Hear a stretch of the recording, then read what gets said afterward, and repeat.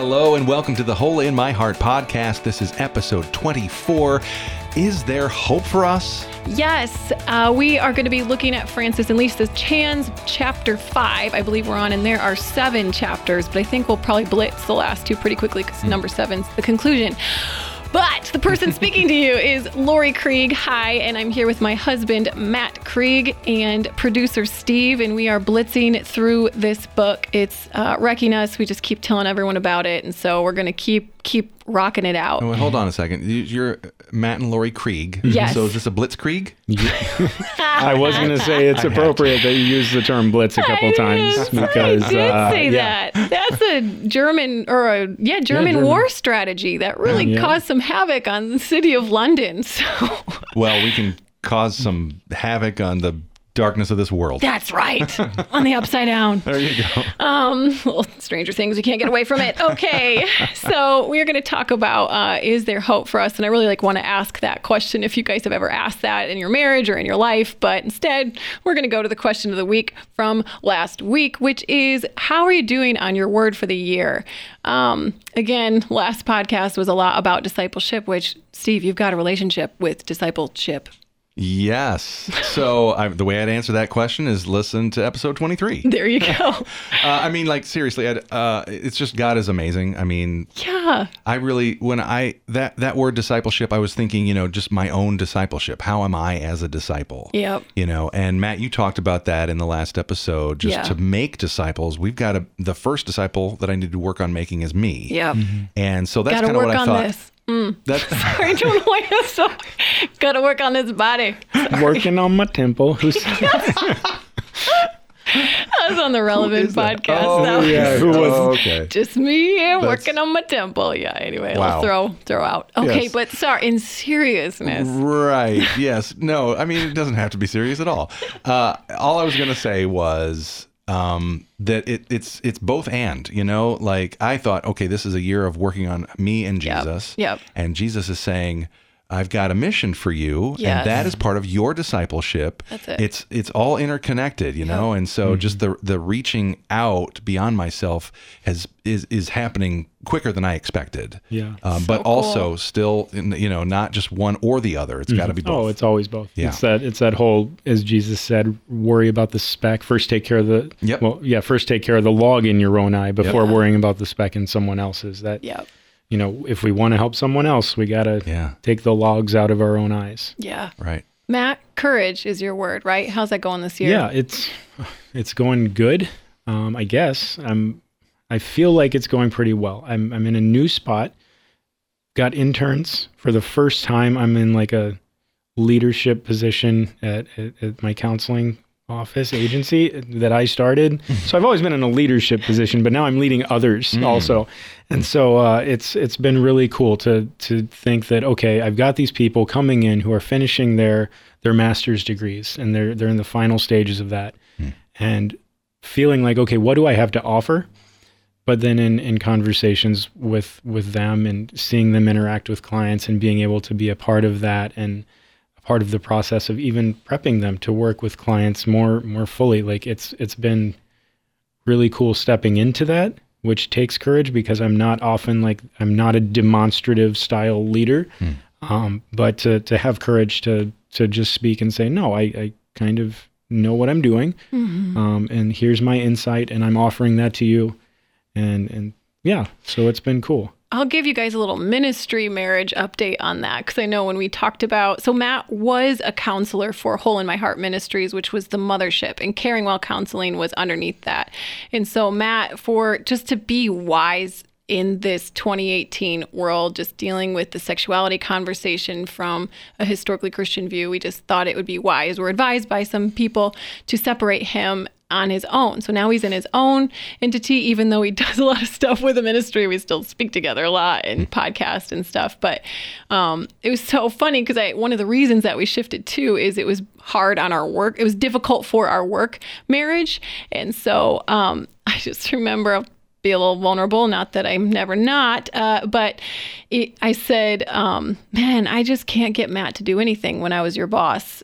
Sorry, I'm just saying that. It was hard for me to say something and Matt do it because it was so triggering at so many levels. But then now I'm watching him on his own and it's like he's blooming into this beautiful butterfly. And I'm just so proud of him and impressed with how you're building your business, really, and in a caring facility. So I'm impressed. It's really great. I'm seeing that courage really like enacted. Courageous as a butterfly. Man, those guys have to fight hard to get out of that. Cocoon. It's like talking about my movie of terror from last week. Wow. Yeah, so, Cocoon. bring it back. Different cocoon. Sorry. So my word for the year for 2018 is blessed. And it's just, I'm eye rolling at myself of like #blessed. I don't know why I sense that was the word.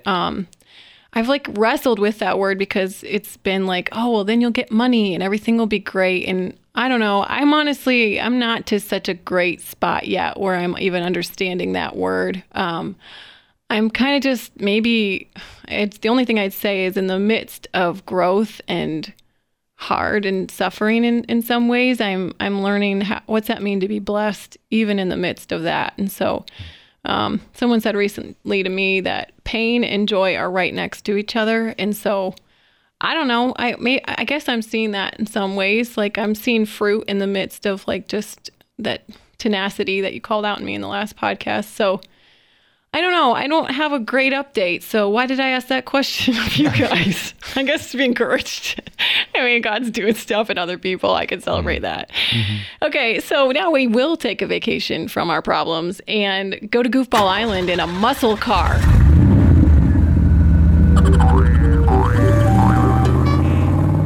Which, why a muscle car? So I was like, what is a muscle car? That is awesome. Yeah, the etymology. How do you say that out loud? Etymology, yeah. So Wikipedia said, according to Muscle Cars, a book written by Peter Henshaw, a muscle car is exactly what the name implies. It's whatever. Like it was part of the 60s and 70s. And so it's like a car that's got muscles, apparently.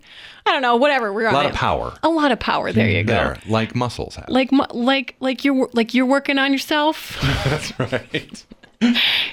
That's why I picked it, Steve. This is for you. It's a shout out. Okay, so we're going to talk tattoos. I've been asked about mine just because I have a picture of it on our blog and stuff. But so if you have any tattoos, what is it? What's it mean? And if you were to get another one, Steve, do you have any? I don't know this. I do not, except for the scar that I showed you that one night, which has dirt embedded in it. Graphite. So it's kind of a tattoo. Okay, so if you were to get one, would you ever, and what would it be? Okay, so there's a time that I thought seriously about getting a tattoo, and ironically, I wanted to get a muscle car. No, I'm kidding. Wouldn't that have been something? Yeah. No, I think I thought about, all right, I'm going to be real... Get it, real vulnerable. This is, I don't know that I've talked about this with anybody but my wife, but I had this vision when my kids were getting into their teens that when they turned 18, I'd get a tattoo, somehow incorporating their name, and they would get a tattoo. We'd go together. It'd be like a bonding thing. And then, as each one got, so then I would end up with, the whole thing, all four of them. Oh, four, yeah. I don't know why I'm pointing to my bicep. I don't know where I was going to put it, but anyway, and face. Yeah, right on the like face. A teardrop. No, sorry. It's not if you kill someone. That'd be like anyway. And it just it didn't happen. The other side of that equation wasn't super receptive. And that's parenting in a nutshell. You've got your dreams, and they don't play along a lot of times. So you're telling me you want me to get a dad tattoo? Well, I think probably like what 18-year-old guy. I want to get a tattoo, but I want to get my own tattoo. I'm my own man. I mean, that's, that makes sense. Anyway, and so now I'm at the age I'm at, I'm like, I have no interest in getting a tattoo. If I was going to get one, I would have gotten it by now. Yeah. And that might change maybe, but that's kind of where I'm at right now. I'm totally at peace with no tattoos, except for my scar on my arm. Yeah. I like that story, though, even though it's a difficult one. I have a tattoo. Matt and I have matching tattoos. I think we talked about this maybe an early episode. And so we have matching words on our arms, which is Nikao, is how you say it, Vikaw, which is a Greek word for victorious. And it comes from, I think it's Pergamum and Thyatira, that Jesus says, hey, you guys, you're doing some great things. This is in Revelation 2 and 3. And he's like, but I have this one thing against you. You guys are, you allow sexual sin in your church and in your group. And so it really kind of refers to our calling, which is really like, hey guys, this is not what God calls us to. And he says, for those of you who are withstand and you keep moving, you will be victorious. You're going to get a new name. And so that Nikao word, and he keeps saying that over and over, like just victorious. And so mine has swords surrounding it and victory wreath with like some of my favorite flowers. And so the swords are kind of like some of my calling as well, which is to speak what's truth with grace. And Matt has a shield, which is a lot, I don't know, just what's been spoken over him. And I see that even increasingly in our marriage, just like how you are a shield. Like, hey, maybe that's not so great. Like when I'm tempted to do things that are like work too much, as we're talking about that. And so I appreciate that about you, and just like your covering of protection even over our family. Also, we got it when our marriage was in a rough spot after Matt came forward his pornography addiction. This was the main reason we got him. I never had any interest. And I like looked down at my ring and I was like, this is worthless. You've been, lying to me for 6 years. I was like, I need a new symbol of our connection. And so this has been, in addition to our calling and our ministry and our vocation, it's been such a bonding symbol for us. Wow. That's a great story. Would you get another one? I want a full sleeve now. I mean, I wanted 0, and now I'm like, I'm pretty sure I need all the tattoos. Give me all the tattoos you have. Yeah. I'm not kidding. I would do it. It's hard because I speak in some conservative churches and stuff, and I'm like, but it'd be pretty fun and real expensive. But I'm gonna do a race, and I'm thinking of getting with some of my friends. And I was like, okay, what can we do to match each other? And I'm thinking not real tattoos, but stick-on tattoos, and do I don't know, Daniel Tiger, which is a kids show, and whatever we can find, versus maybe, but whatever, butterflies, do the full sleeve and be the tattoo 10K team. All right, it's lame. Matt, your turn. Well, I obviously I have the tattoo that we got together. I don't really have the tattoo that I have, my shield has a cross and a Trinity symbol on it, which was actually something that I designed when I was 18. And it literally sat there and ruminated for 10 years. And given that I was still kind of desirous of it, I'm like, okay, I think I can pull the trigger, but it would take a lot. And I feel like anything that I permanently ink on my body has to have some extreme meaning to me. Yeah. And so at this point, I don't have anything new that I would want to do, but I might want to do a touch up of the tattoo that I have, and maybe add some color to it, some green or blue or something on it, as opposed to just the black and white flat image of the shield and everything. And so that would probably be what I would add if I was to add anything. I want to add to this conversation is my name is Lori, and it means victorious. And our last name, speaking of Blitz, Krieg means war. And I don't know, I just think about how my name means victorious warrior. And I just felt like I needed to say, I don't know, people listening, sometimes it's really profound to look up what your name means, and just how God is going to give us a new name. And maybe if you don't like what it means, God, what's a name? How would you name me? Because that's been really profound for me when I forget or I lose my way. And it's Lori, you are a victorious warrior. Stand up, soldier. Anyway, I just feel like I need to say that. That's awesome. Okay, so now we are taking our muscle car back to the shop. Or our 67 Corvette Stingray T-tops. We're 24 episodes in, and I'm still not sick of Goofball Island or all of the adventures that it ensues. So once we get, I don't know what it'll be episode 100. We'll be I don't know, just go, shut up. We're just walking. Be funny.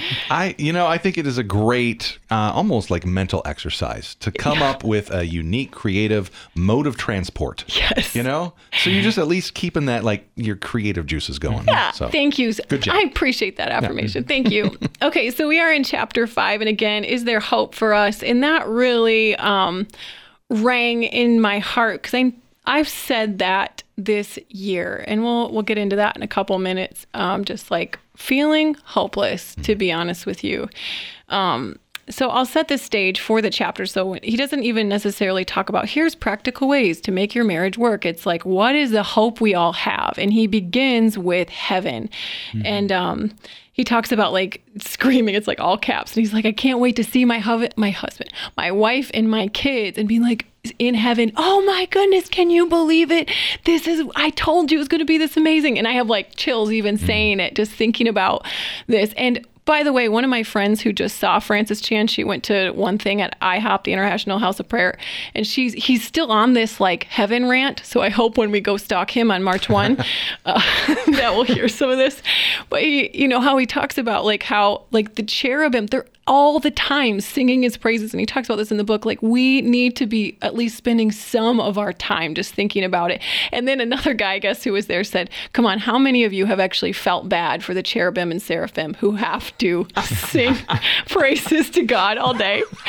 Right? I'm raising my hand. I know. Yes. Do they work That in sounds shifts? real boring. Like, Yeah, tap like, out at some my point? word, Like, I gotta go to the bathroom. okay. Yes. All right. Your turn. It's, you're up. Praise. For real, you kind of like eye roll. And Around the clock. But Yep. it's like, he's like, no, they want to. And that's incomprehensible to me, even sitting right here. But I love hearing a human, Francis, be like, no, like, I can't wait for that. So he says, start with heaven and work backward. He said, picture yourself standing before God at the moment of your death. Looking back at your time on earth, at that moment, what will you regret? What will you cherish? Now, what would your life be like if you made your decisions on that basis? So he thinks that we need to do everything based on hindsight. And so I just like that perspective. That was my favorite part. Yeah, I think he comes back again to something that I've appreciated, through the book, to this point, which is use your imagination. Yeah. Like visualize this. Yes. Open up the last 2 chapters of Revelation.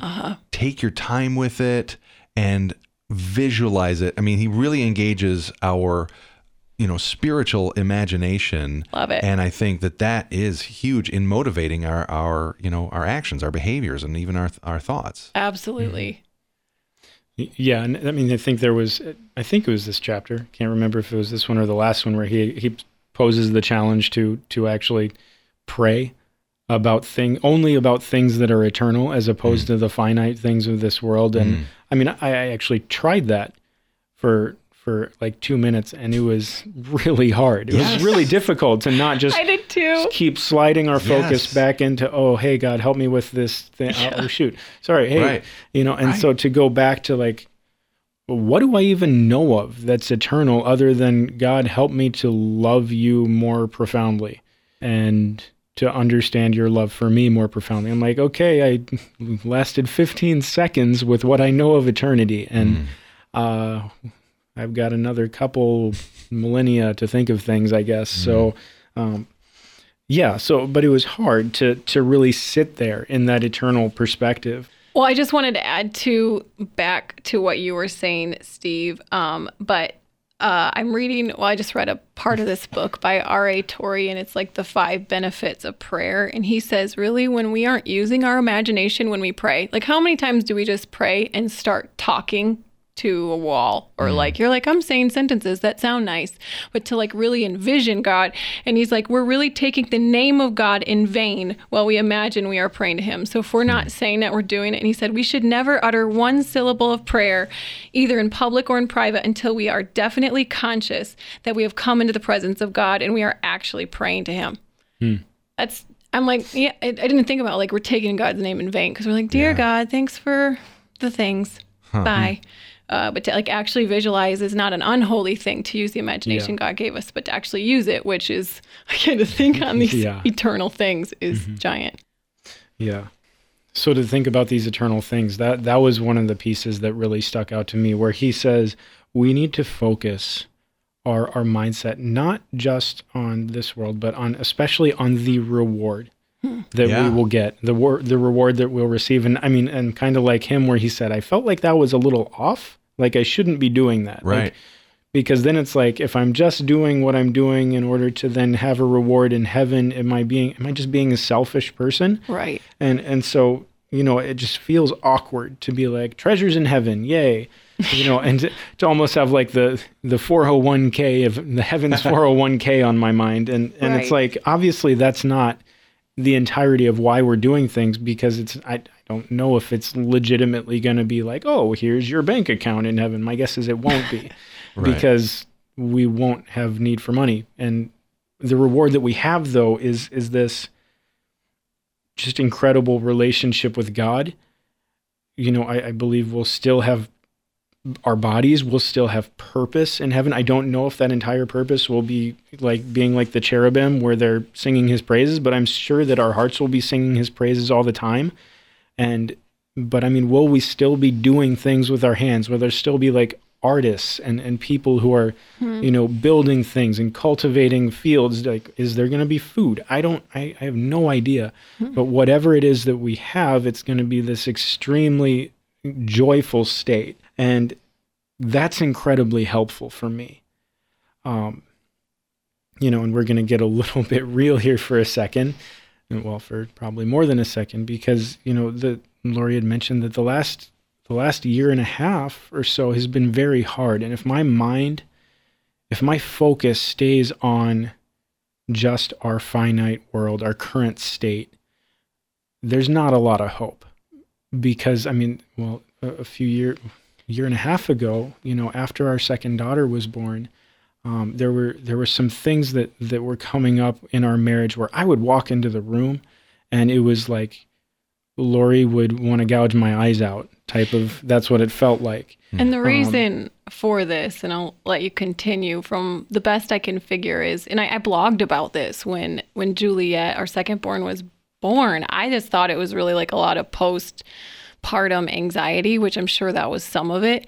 Because I got real, like, I just couldn't even leave the house. I was like afraid of everything. And this was like when the ministry was really building and doing everything. And I was in so much fear, but I noticed that in certain places, I would just start having a full-blown panic attack, like weeping, couldn't breathe, and especially when Matt came in the room. And so the best I can figure is when I was young, which was actually our firstborn daughter's age, and my little brother was born, so kind of a similar scenario to what happened in our real life.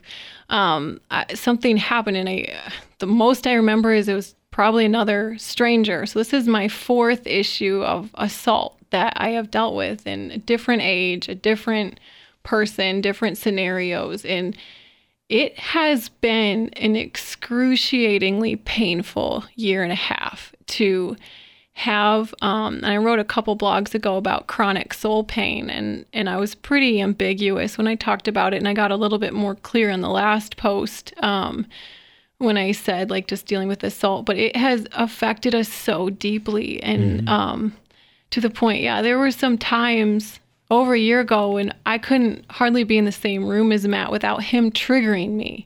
And by that, I mean, like, he would just remind me of whoever this person was, even though I couldn't even see his face. Like, it was like the little girl inside of me was like, get away, like, don't hurt me. And this extremely affected our physical life and our ability to be close, and even just like our just intimacy, being able to talk and like be at this real level, because I was like wrestling with everything, and I called it my crazy brain. And so I've been in and out of some counseling, and so here's the thing. And so you guys know my story. Then I struggle with these attractions, and I'm just telling you, Satan has tried to have just a heyday. And I've like no porn, no secret relationship. There's nothing that's happening underneath the surface other than it's just the enemy trying to rip us to shreds. And it's been really hard to have this. And then the beauty of it, and maybe the hashtag blessing part of it, is God is having me experience stuff in real time. So when I am ministering and trying to walk with LGBT people who have gone through trauma, or people who've gone through trauma, or wrestling with sexuality, or wrestling with their marriages, this isn't even like 10 years ago, God rescued me. He's like, I want you to walk through this right now, Lori. I want you to walk through this pain right now so that you can walk with people. And it's authentic to not just a decade ago, but now. And even like the journey of finding a counselor, and how difficult that is. But that has reignited my own like passion for being like, man, guys, this Caring Well conference that we did and these workshops that we're starting to put on, like, I am not just past tense passionate now about we need to be equipped to walk with people who are broken. Like, we cannot keep hiding because we had you and I hid. So even though we're coming out to y'all right now, if we had hid from our friends and some people in those moments when we've looked across the kitchen table at each other and been like, is there hope for us? Had we isolated, there would not have been hope for us. And so I'm extremely grateful for people. And it's not even that we're even on the other side of it. So I was like really hesitant to talk about it. But Matt, I would love if you can just share even some of like how this has affected you and what God's been teaching you. Yeah, I mean, it's obviously out of this, you said this inability to connect, especially in a physical way, that really caused me to start walking down the path of figuring out, okay, God, this is not a place where I'm going to be quoting 1 Corinthians 7 and saying, do not withhold from one another. Because I'm like, you're not withholding. Yeah. You are terrified. Yeah. And so like trying to go on this journey of what does the Bible say about sexuality and where it needs to be enacted and not necessarily, and doesn't need to be enacted. What is the purpose of it? And for me, it came down to this fact, and even over the last year, as I've been trying to like give God full reign over this area of my life and trying to encourage you to go into counseling, because here I am as a counselor, yet I can't even approach you. Yeah. Because I'm the trigger point. And so as much as I'm like, I want to help you, I'm too close. Yeah. And so feeling completely powerless to make any change, to even be a part of the change that, or hopefully the healing that is occurring in your life. And I know that I am a part of it and in those moments, but when you are triggered, I mean, there is almost nothing I can do because I'm a jaguar. Well, and in that moment, I'm not counselor, husband. No. Who loves you and is really trying to be as helpful as I possibly can be to you. I become your assailant, right, in your mind. And so I can't be the one to work on that. And so in this state of powerlessness, that's where the lack of hope sets in, because I'm like, I don't know how to make this change. I don't know how to do anything. Yeah. But it's in that place that God has been working on me. Because I'm like, okay, well, I can turn to porn, but I know where that leads. And I don't want to go there. And that wouldn't change anything. That wouldn't fix anything. That would make it so much worse. Yeah. And so rather than going there, being like, okay, God, if I, well, let's just say it bluntly, if sex is not happening in our marriage right now based on the trauma and everything that we're trying to deal with as a couple, like, what am I supposed to do with, my own desires, with my own, just, I can't even call them physical needs anymore because they're not. If you're called to singleness, you're called to not have sex. So as a married person, I do not have a right to sex within my marriage. And that's been a hard journey for me to really come to understand that and to not necessarily be bitter about it. Because when Francis is talking in this book about, by focusing on what we are getting in heaven, like the reward that we will receive, there's this section that I highlighted very boldly that says it takes the attention off our sacrifice. It places it in his generosity. Eternity will not be about, look at what I sacrificed, God. It'll be about, look what he gave me. And, I could very easily in my prayer life go to God and be like, look what I'm sacrificing. And believe me, I've been there in my prayers and God's like, really? In a sense, like, really? That's the sacrifice that you've had to go a year without having that type of sexual fulfillment? And it's like, okay, yeah, that sounds a little terrible. Sorry, God.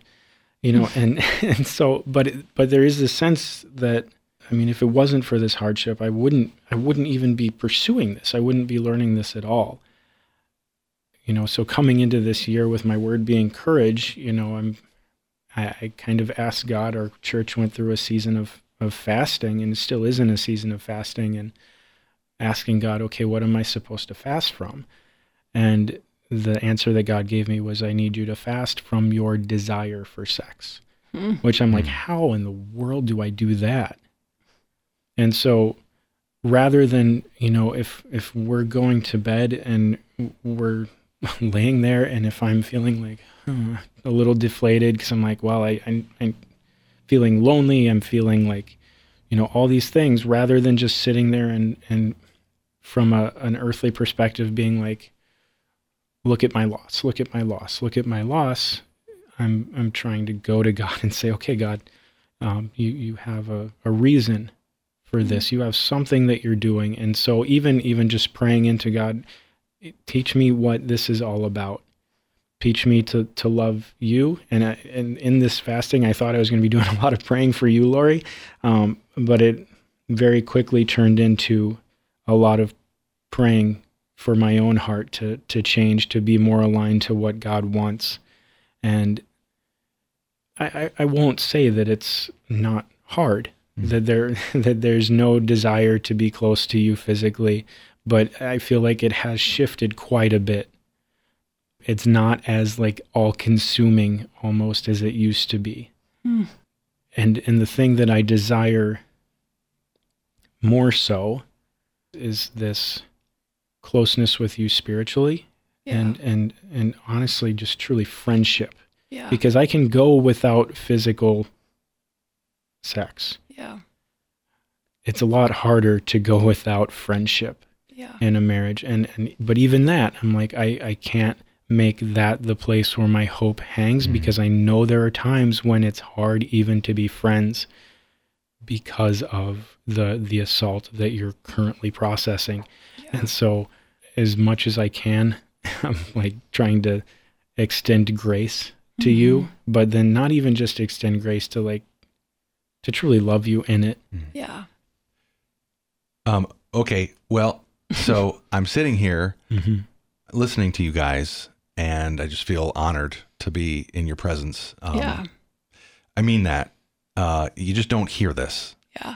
Even in small groups and in, among close friends, you just don't hear this. So thank you guys for your authenticity, for your willingness to open this up, because I know that this is not uncommon. Yeah. No, and yet it's not talked about. Ever. Yeah. So thank you. Yeah. I just am wondering if you, Lori, or either of you, have you encountered insensitive people who have tried to fix or given you platitudes, or help us know how to love you well and pace with you, walk through something like this with someone like you. Thank you. You guys as a couple. That's really kind and a thoughtful question. So we've kept it pretty quiet, obviously, and it would be hard for me because our authenticity piece is such a critical part of the ministry. But I knew until today, honestly, for our first major talking about it, is I needed to keep it quiet. And so I've been really grateful for the friends with whom I've shared, and a lot of them, it's just kind of like Job's friends, how they just sat with him and were quiet, and man, this is hard, and crying with us and praying with us, and that's been really sweet. Just the sweetness that comes with, I guess, kind of group lament, kind of like man, this is really terrible. And I think there's some of that I'm seeing in the culture, with, man, all the assaults, the whole Me Too movement, just as someone who's walking it and then watching people. And then I think what pains me is watching people rally for this sense of rage and let's go burn the men down and let's go kill. It just feels like this tumultuous rage. And I'm sitting here and being I know I don't have I don't have the magic genie to help. I don't know the magic prayer to pray. I've got nothing. But I do know that that's going to just lead to death. Like anger, justice, absolutely. Righteous anger, absolutely. But you don't live there in vengeance. Vengeance is mine, the Lord says, I will repay. So that's a piece that I know. I think, just for people, like how to journey alongside, as these people are coming forward with me too, and as wives, like I know it's like it's probably a quarter women, and a lot of them I'm sure are married or in relationship, and men, like, oh my word, so many men, and we can't forget that piece of it, and that affects marriages. So I've been appreciative of how people have been tender. I will say though, like even last night we're talking, and I am so hungering for that right button to push, that it feels like this right now. And maybe you guys have some thoughts, but as I look at God, this God I love and have served, and I just am like, God, feels like you have the answer. Like I'm carrying this wound with me. And I have like all my like tricks, I know, to like go back and go with Jesus. Haven't resolved it the way I've wanted to. And even you hear Matt right now, he's freaking amazing. Like what you hear on the podcast is that times 100. And I know I'm the best of anyone. And he's not making a lick up. And so you would think like, man, wouldn't that just draw you to him? You'd want to be close to him. And I'm like, I look inside and I think I know. And so I'm trying to remove that shame of like, Lord, you've got to be better. But right now, I feel like looking at God and being like, Lord, why are you withholding from me this answer to my pain? Like, why are you letting me suffer for so long? And I guess like what you're saying, Matt, like, is it really that bad? Like I could be no food in a corner, like living in Africa and dirt, but right now it feels very heavy. And I feel like I journaled it this morning, talk about getting real and right now. But I was like, man, it feels like Pilgrim's Progress, like with Christian and how he has this burden he's carrying around, and the main character, he gets to roll it off on Jesus. I'm like, when do I get to roll this off on you? At what point do I get to do that? And so I don't have an answer for myself. I feel like I always have the answer. Well, and I honestly don't know if the thing that you are trying to roll off is the right thing.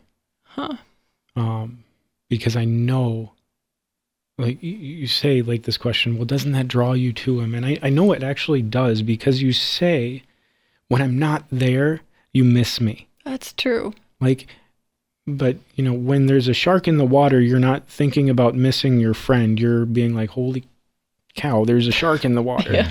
Like, I need to not get eaten. And so the fact that I am, the object that triggers you is not going to really let you live out of truth, because you're living out of fear, because you're fearful because of what happened to you. And I can't speak for God, because I don't know the answer. But I honestly think that if there is one thing that I would like to see you be able to roll off, it's not the inability to connect with me physically. It's your own need to be perfect. Perfectionism is something that, that's a struggle of yours, and that can be a struggle of a lot of people's. And the fact that under your own power, you cannot paint yourself as the picture perfect like wife right now, and so taking this away would allow you to be perfect wife again. But then ultimately what would come along to have you roll the perfectionism off. And so I don't know if this is resonating with you at all, but it is. I feel like God might not take this away quite yet, not because he's withholding from you, but because he wants something else to happen first. And I love you dearly, and I can hold on. Like this, that's the thing with the Francis Chan talk. And my hope is not in you. my hope is not in having a physical relationship with you. Yeah. My hope is in Christ. Yeah. And as much like the pressure that you feel, that is something that if I could, I would physically remove it from your shoulders. Because just because we said I do doesn't mean I have a right to sex. And I know that that's something that, let's face it, you don't hear that. And in this, I feel closer to God, which, hey, if marriage is about sanctification, then you're doing your job. And not because it's you, but God is doing something in us. And I will say, too, what was profound a couple nights ago when we were talking, and you said, we are better friends and our hearts are closer now with this inability to connect physically than when we were able to. Which that in of itself is like really profound, because it's true. Like when you're gone, I miss you. And when you get home, like sometimes there is that battle where I'm just like in this storm. I'm like, what's true? Who is he? I don't know where I am right now. And that's hard. And you're right. And that's the moment that the perfectionism comes in, because then also shame. And it's like, well, why can't you? What's wrong with you? Why can't you go up to him and kiss him? Other people can. You're wrong. Why can't you just love him? He's Matt. He's the one dude that you did want to marry. And now it's like, God's like, nope, you don't even get to say that, Lori. Like it's maybe where God's taking me. It probably is he wants my heart connected more to his. And maybe, can I still love him even if it is this pain? For ongoingly so. And will I still love and still serve and still link hands with you as we serve God and link hands with the church? So I'm sure as I'm watching your example of pursuit of Christ, can I do the same and go to a new level with him? And if that's the case, then that is worth it. And that's probably why this book has like wrecked us so much, because it's not like marriage advice about like sex positions or all these things. That's just not helpful. Like, that's not helpful right now. But to be like, hey guys, you're actually doing a lot right. You're actually doing a lot right to pursue the kingdom and love your kids, love each other, love people, and keep moving. That's super encouraging in these places. So I guess to go back to you, Steve, it's like that. Yeah. Is to call out like the beauty in what we see and what we can see in each other. And man, if we could do this in our small groups, which gratefully we actually have a killer small group where we can do this. But if we could more so, like to be like, hey, this is where we're at. I think, I just wonder how much divorce would decrease if we were able to, not even once we're like the papers are ready, but before the papers are not even on the table yet, we're going through pain. I don't know. I'm just spitballing here in my weepy state. Well, I think getting back to, hope. Yes. The theme of this chapter. Yes. There's redemption. It's great when we have these stories that we look back on and look how God redeemed this situation. Yeah. But to have hope and to really trust him because he's trustworthy. That was a big theme in this chapter too. He is trustworthy. Yep. To know that redemption is God's business. And so we do have a hope, and we're in the middle of that process of redemption, and so we can't really see it, but like living in the hindsight of our imagination, knowing we're going to get to the other side of this, even if it's, in heaven, and we're going to look back and see the amazing redemption that God was at work on, through that situation. Amen. Let it be so. I just feel like I hear things like that. I'm like, okay, God, okay. So I think we're done here. Going to go cry it all out. But we're gonna say something. Well, I don't know how this conversation that we're having is gonna touch people or maybe even cause people to be like, well, see, you're supposed to not be married. You're doing stupid things, like, or just demand it. It is a right. I guess my only thought is like, look, the focus isn't on sex. It can't be. If that's what's the focus of what? Of life. Of like, this culture, our culture says sex is the focus of life. Yeah. And while sex is, yes, necessary to keep life going, procreation and stuff like that. Like, that is not the focus of our life. That is not the focus of our marriage. And if God says there won't be sex in heaven, I can't demand it here on earth. And so if you're out there and you feel like the person you're in a relationship with is demanding sex from you, that is not a right that they have, be it boyfriend, girlfriend, coworker, boss, or spouse. How do you respond to the people, though, who say, like, well, you're supposed to submit, each person is, like, you're supposed to give your body to your spouse when you get married? Yes, that is a command. But that doesn't give them the right to demand, because their only focus should be on giving their body to you, which sometimes could mean their tongue, sometimes could mean their heart and their mind and their focus and their attention. Like, we never get to demand anything from one another. Living out of love means you focus on the other, on their needs as greater than yours, not on you scratch my back, I'll scratch yours. It's just, I will scratch yours. What do you think about this? The only one deserving of my body is God, and even he doesn't demand it. There it is. Yeah. Absolutely. It's an offering. And if marriage and sex, and I'm like doing this big study now because I'm like, I want to be able to wrap my mind around why God made us sexual, why God make us make marriage, why all these things. Like, I am voraciously studying it because I don't just do things to do them. And right now I'm in this place where I can, and I need to study. But if sex in marriage is supposed to be a picture of the oneness that God wants to have with us. In that, what did he do? How did he show us his love? He came as a servant and died. He didn't come down as a king. He didn't come down as a tyrant. He didn't demand that we love him and serve him and you give me you. He came as the lowest of the low and said, here I am, actually. I love you so much, I'm actually going to die for you. And that, I think, is what I'm seeing in Matt. And I can't get out of my weepy state, but sorry, all you're going to have to do with it.